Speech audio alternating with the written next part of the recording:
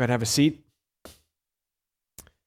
Would you take your Bible with me and turn to the Gospel of John this morning? We're going to look at verses 35 through 42 in John chapter 1, and we're going to spend some time dissecting exactly what we see here. If you don't have a copy of God's Word, I'd love for you to pick one up in the back there. There's a handful of copies with hard black covers on the back table right outside the door.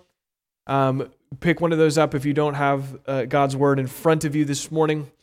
And then on the table in the back, underneath the offering box, there's a stack of new Bibles back there. We want to make those available to you. If you don't have a copy of God's Word, or if you need a new copy of God's Word because it's worn out or something of that nature, go ahead and pick one of those up. That's our gift to you this morning. Additionally, if you are sharing the good news of Jesus Christ with a friend or a coworker, a family member, a neighbor, something like that, and they don't have a Bible, pick one of those up and take it and give it to them. It would be a great honor for us to be able to supply you with what you need as you share the gospel with those who have yet to believe in the name of Jesus Christ. John chapter 1, verse 35. If you have a copy of the hardcover Bible in the back, the text will be on page 1054. For everyone else, you're going to have to make do on your own and find John chapter 1, verse 35 through 42. Let me read this for us. The next day, again, John was standing with two of his disciples, and he looked at Jesus as he walked by and said, "Behold the Lamb of God." The two disciples heard him say this, and they followed Jesus. Jesus turned and saw them following and said to them, "What are you seeking?" And they said to him, "Rabbi," which means teacher, "where are you staying?" He said to them, "Come, and you will see." So they came and saw where he was staying, and they stayed with him that day, for it was about the 10th hour. One of the two who heard John speak and followed Jesus was Andrew, Simon Peter's brother. He first found his own brother Simon and said to him, "We have found the Messiah," which means Christ. He brought him to Jesus. Jesus looked at him and said, "You are Simon, the son of John. You shall be called Cephas," which means Peter. Here at Buffalo City Church, we state our mission simply like this: we exist to make disciples who make disciples of Jesus Christ. That's probably not unfamiliar to most of you in this room. But when we talk about a mission and state it like that, we exist to make disciples who make disciples of Jesus Christ, we're not talking about our personal agenda. What we're talking about or clarifying is what we believe to be the mission of the church, local churches all over, every local church, exists to call men and women into discipleship, into deeper relationship with the God who created them. And so that's just how we state the mission, but we believe that this is a universal command. It's not one that's exclusive to us at Buffalo City Church. But the reality is we want to see men and women and boys and girls grow in a few different things as a result. So when we say we exist to make disciples of Jesus Christ, we want several things to be happening in the lives of those who make Buffalo City Church their home. We want to see men and women and boys and girls growing in their understanding of what it means to be a worshiper. We want men and women and boys and girls to grow in their understanding of what it means to be a learner.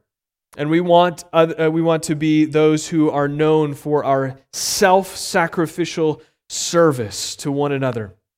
If we flesh those out a little bit more, we want to be worshiping God with all of life. This is an important component of our worship Sunday morning. The Sunday morning gathering of the saints is an important component of worship, but it does not represent the sum total of our worship. In fact, we as people should be growing in our understanding of what it means to be proclaiming and declaring the infinite worth of Jesus Christ, not just here, but everywhere. With our lips and our lives, that would be speaking the truth of who God is through and who Jesus Christ is and declaring His worth, but then we would be living in light of that also.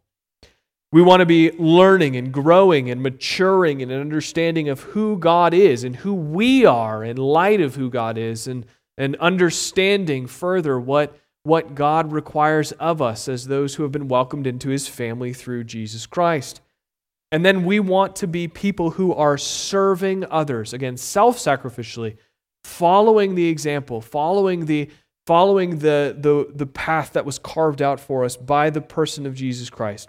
We want to be serving others inside and outside the local church, not just those who sit to the left or right, but those who have yet to believe that Jesus Christ is the Son of God. And we want to demonstrate love for neighbor in response to God's love for us, poured out for us in the person of Jesus Christ. And so when we get to this passage this morning, we see three clear things, and we're introduced to John the Apostle's understanding of discipleship. So far in the gospel, we've seen and have the question has been answered for us in particularly two different ways. The Apostle John's answer in verses 1 through 18, and then John the Baptist's answer in verses 29 through 34. The answer to the question, who is Jesus? Who is Jesus?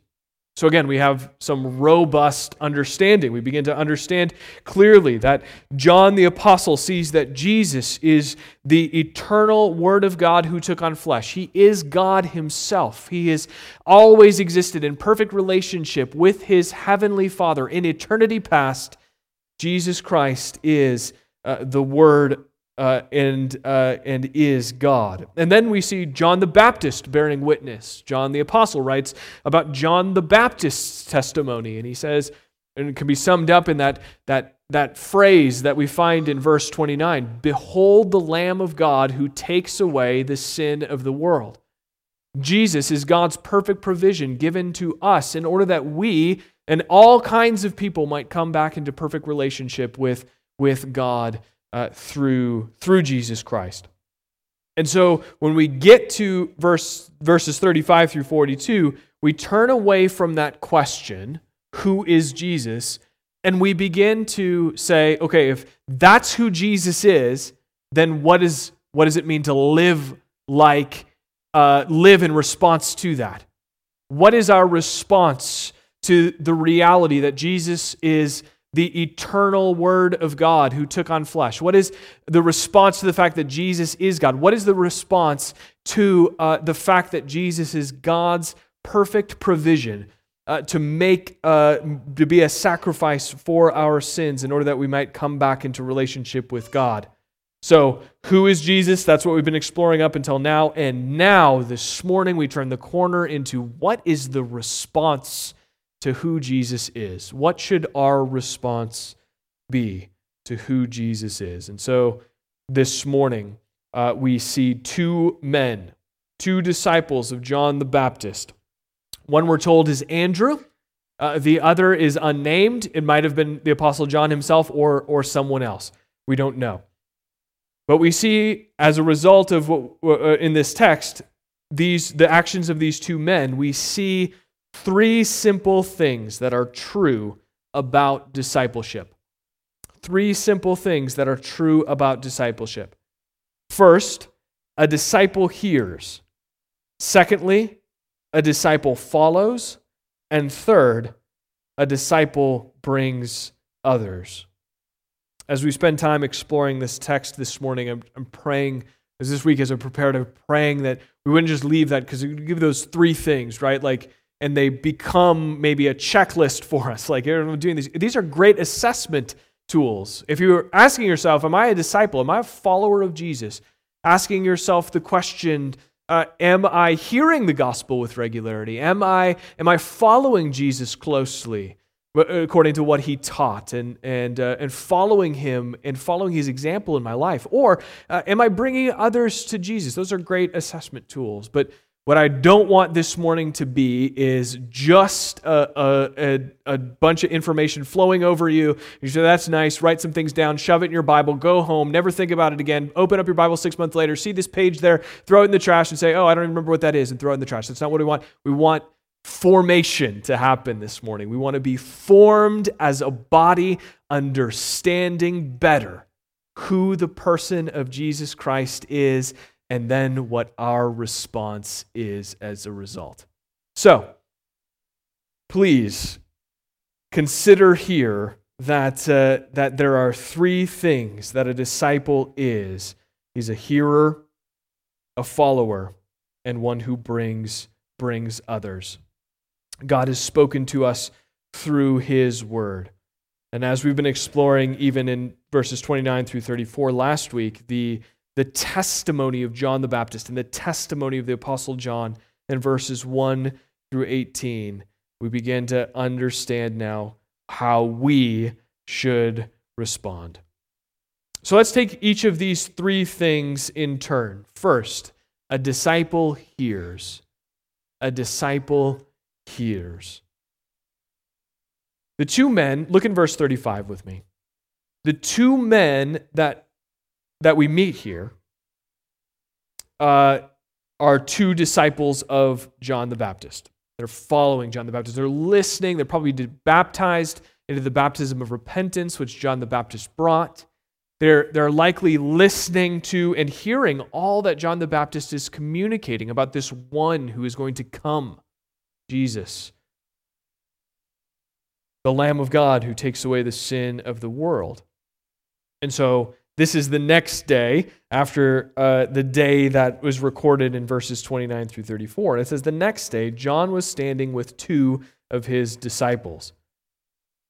And they've heard his testimony, and he says it again. He says, behold, the Lamb of God. Behold, the Lamb of God. So the question we have to ask is, if you look down at verse 37, the two disciples heard him say this, and then this was the second point, and they followed Jesus. So the first thing, though, is that they heard. And what does the disciple hear? What must a disciple hear? A disciple hears who Jesus is and what He does.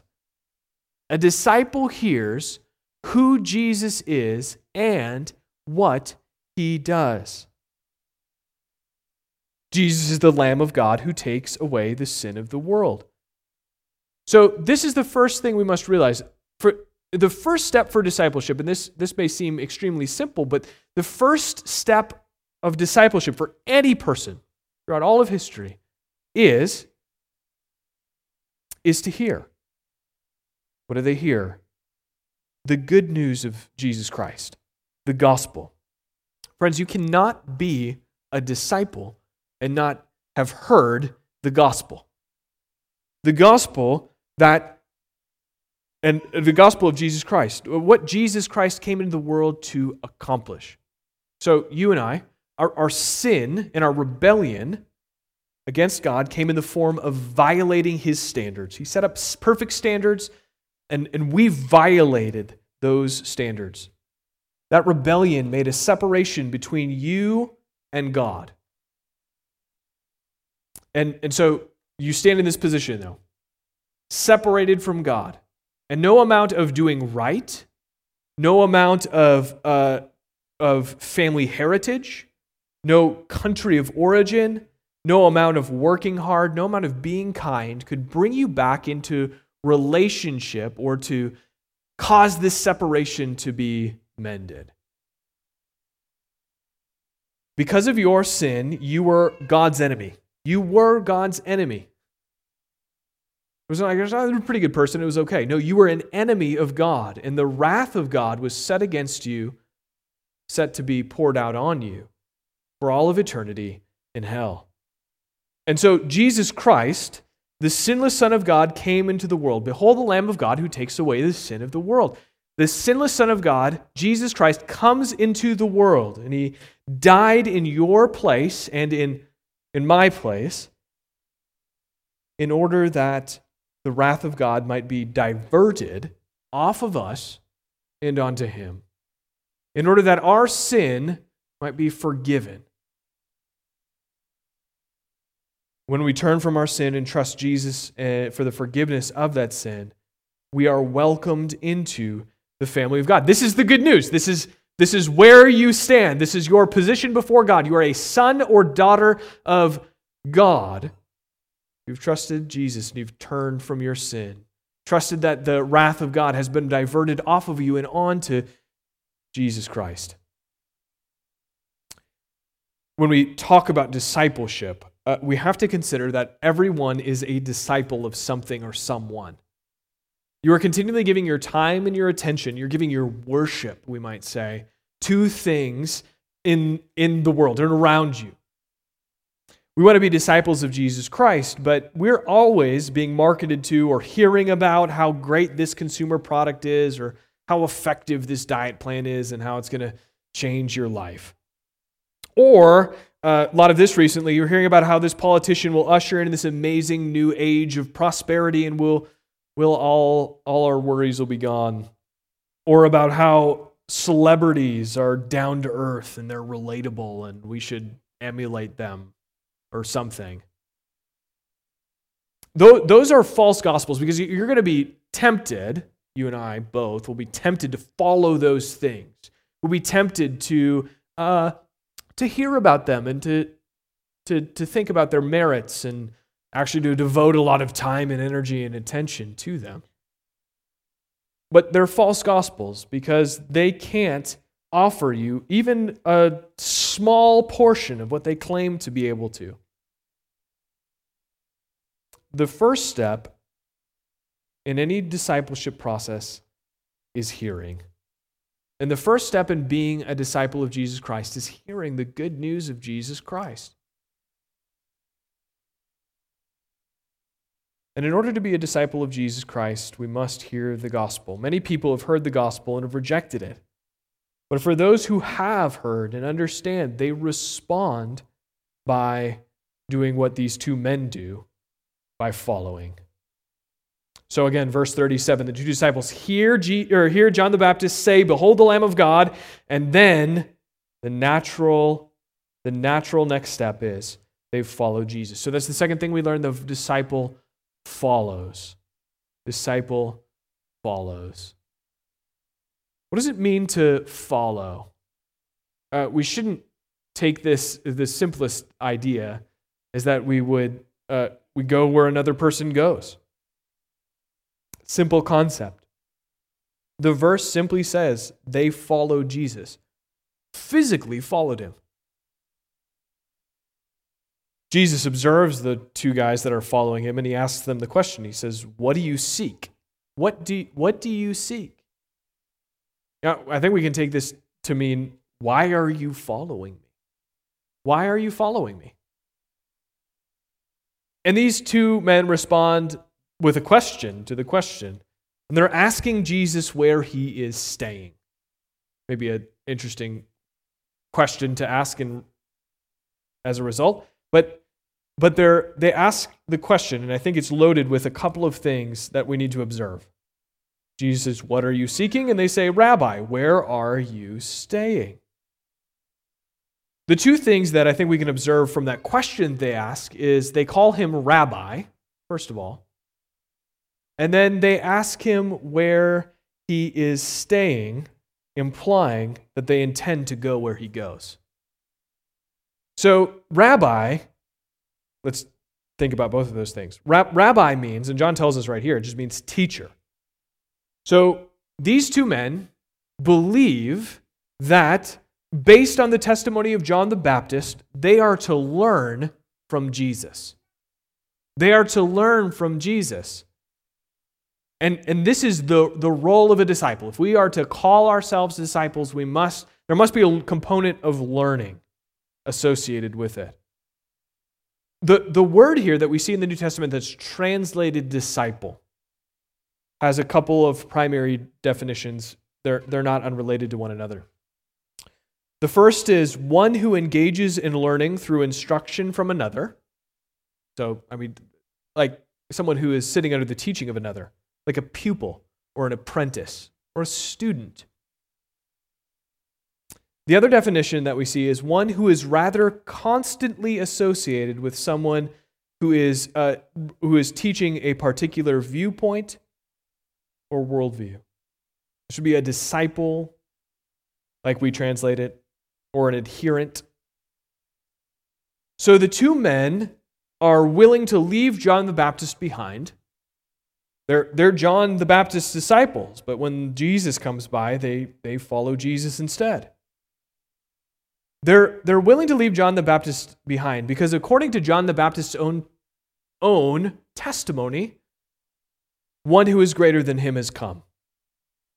So, simple logic, why would we settle for the lesser when the greater is present? Why would we settle for the lesser when the greater is present? It's a key understanding of discipleship. The second thing that their reply shows us when they say, "Where are you staying?" is that, again, they intend to go where Jesus goes. In the accounts of the life of Jesus given to us in Matthew and Mark and Luke and John, those 4 accounts, the word follow is frequently used.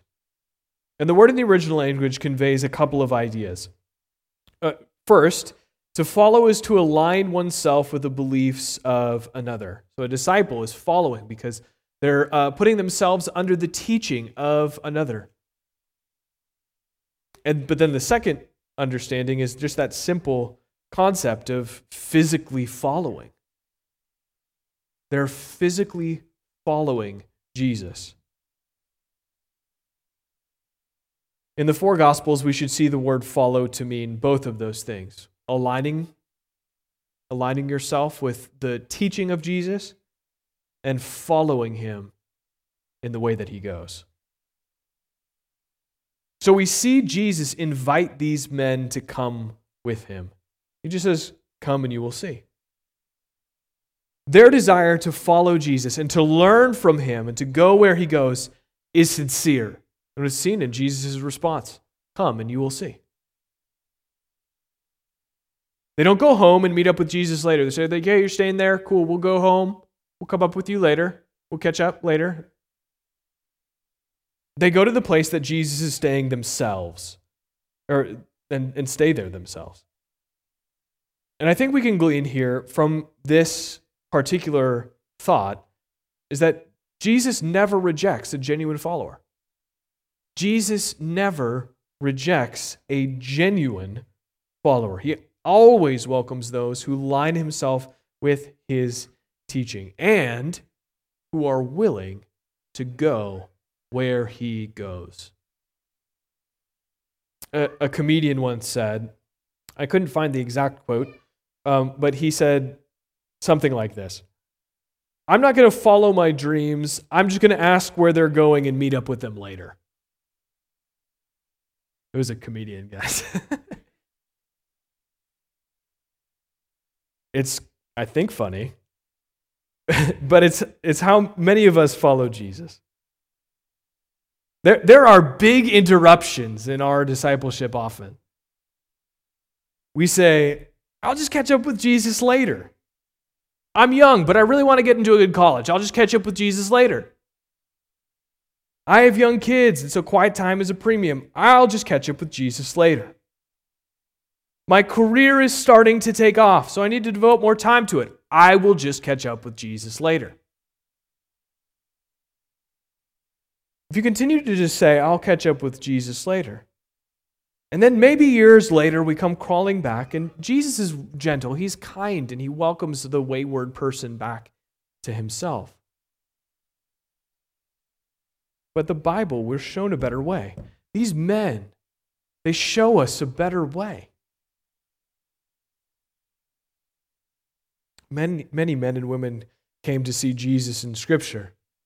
That's why I'm convinced that the passage that Blaze read, when Jesus turned and he saw a great crowd, he didn't say, "Hey guys, love you, awesome." Like, he says something really tough.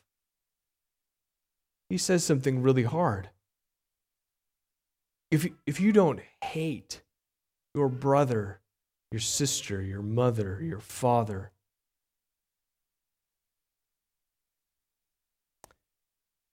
true disciples understand that home is where Jesus is. This is what these men are saying by going and staying with him. True disciples understand that home is where Jesus is, and that might mean nowhere to rest here on earth. Matthew 8, Jesus meets a scribe, and the scribe says, "Teacher, I'll follow you wherever you go." And again, what does Jesus say? He meets him with a hard saying. "Foxes have holes and birds have nests, but the Son of Man has nowhere to rest his head." The two men count the cost of following Jesus. They count the cost. If there is one who is greater than even John the Baptist, greater than all of those who came before John the Baptist, and there will be never anyone who is as great as this one, how could we do anything but follow him?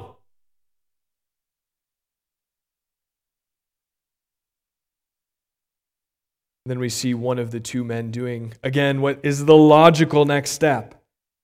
He invites another. So this is the third thing we learn about a disciple. A disciple brings others. We're told that one of the two men is Andrew, and Andrew realizes the importance of following Jesus. So he follows Jesus, and then he goes and first thing he does, he goes and he finds his brother, Simon. And based on John the Baptist's witness about the two disciples' encounter with Jesus, Andrew sees that Jesus is the Messiah. He says this to his brother Simon. He says, "We have found the Messiah," which means Christ. Jesus is the one who would deliver his people. Jesus is the one who is sent from God to accomplish what God has promised to his people. And when Andrew brought Simon, look at verse 42, he brought him to Jesus. Jesus looked at him and said, "You are Simon, the son of John. You shall be called Cephas," which means Peter. And Peter means rock. And when God renames someone, this happens on several occasions in the Old Testament, when God renames someone, it means, or it has, dramatic implications for the future. Jesus renames him. Consider that God renamed Abram to Abraham, because Abraham would become the father of many nations, despite the fact that when God makes the promise that he will become the father of many nations, he doesn't even have his own biological heir.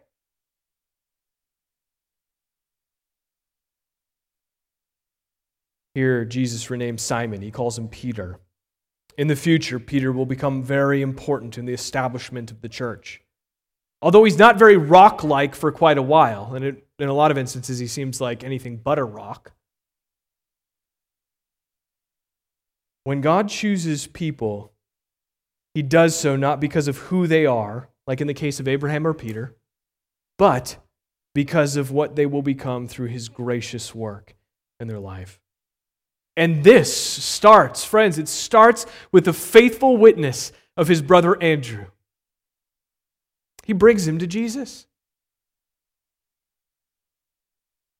So, in conclusion, disciples hear about Jesus, they follow Jesus, and they bring others to Jesus. These are discipleship basics. This is just 101 discipleship. This is not advanced course. This is just what we see in the lives of these two men. And again, like I said earlier, we can actually just assess our own discipleship based on these things. Am I hearing the good news of the gospel with regularity? Am I following Jesus? Am I living like Jesus? And am I bringing others to Jesus? So in conclusion, I just want to ask two questions for you to take away and consider yourself this week. There's a lot more to consider here, but we're quickly running out of time. So here's two bonus questions. These are the first two. Bonus questions, I'm not going to flesh these out, but ask yourself these things be serious about it. Am I going about the Christian life alone? Am I going about the Christian life alone? Okay, so I'm going to say one thing. There's a danger here, friends, that you are dramatically spiritually isolated despite the fact that you sit in a room with 40, 50 other believers this morning. You are in danger of doing the spiritual life alone. Your spouse may be a Christian, but you may be doing the Christian life alone. Take serious consideration about this question this week. Second question, who am I inviting to hear and to follow? Who am I inviting to hear and to follow. Okay, so this next question I want to talk a little bit about more. Am I continually hearing about who Jesus is and what he has done? So all people need to hear the good news of the gospel. All people. Not just those who have yet to believe, but all people all of the time need to be hearing the truth about who Jesus Christ is. Jesus took the sin of the world upon himself, and through his work, you and I can experience the forgiveness of sins, and many of us in this room have. But the reality is that there are hundreds of men and women and boys and girls in our community in Jamestown who have yet to hear, or who have only heard polluted versions, or who are trusting or relying on their own strength to make them right with God.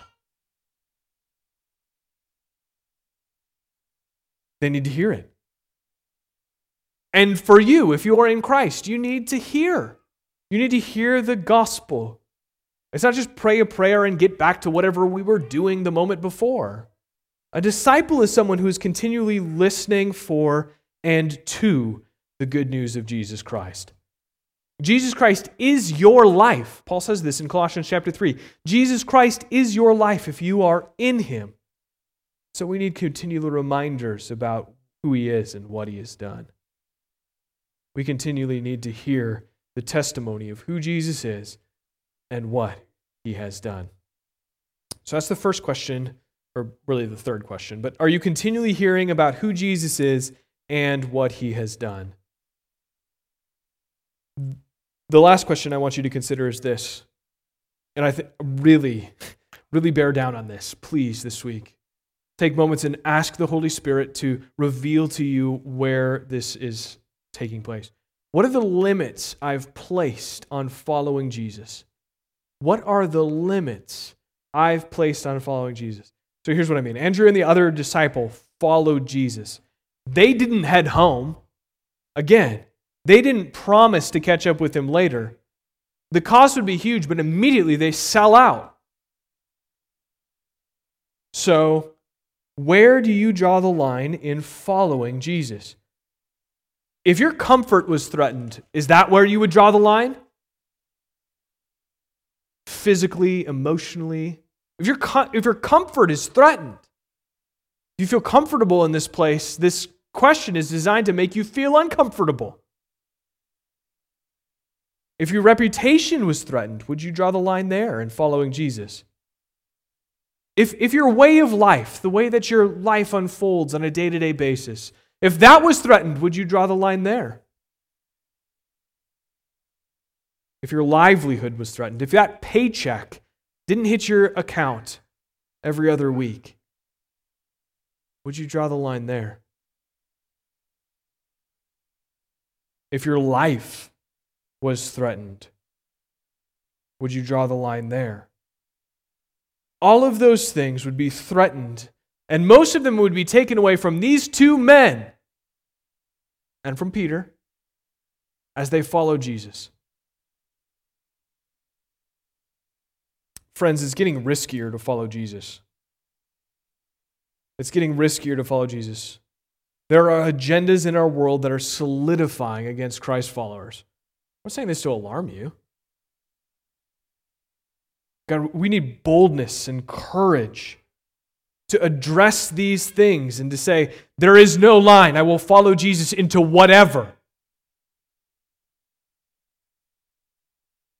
Cultural forces are mounting against those who call themselves Christians.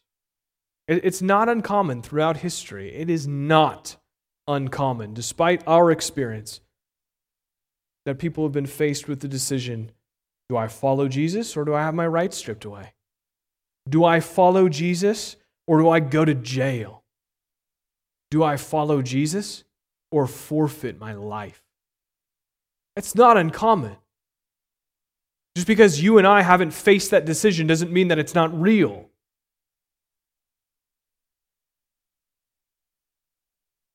Is the risk too great? Is the cost too high?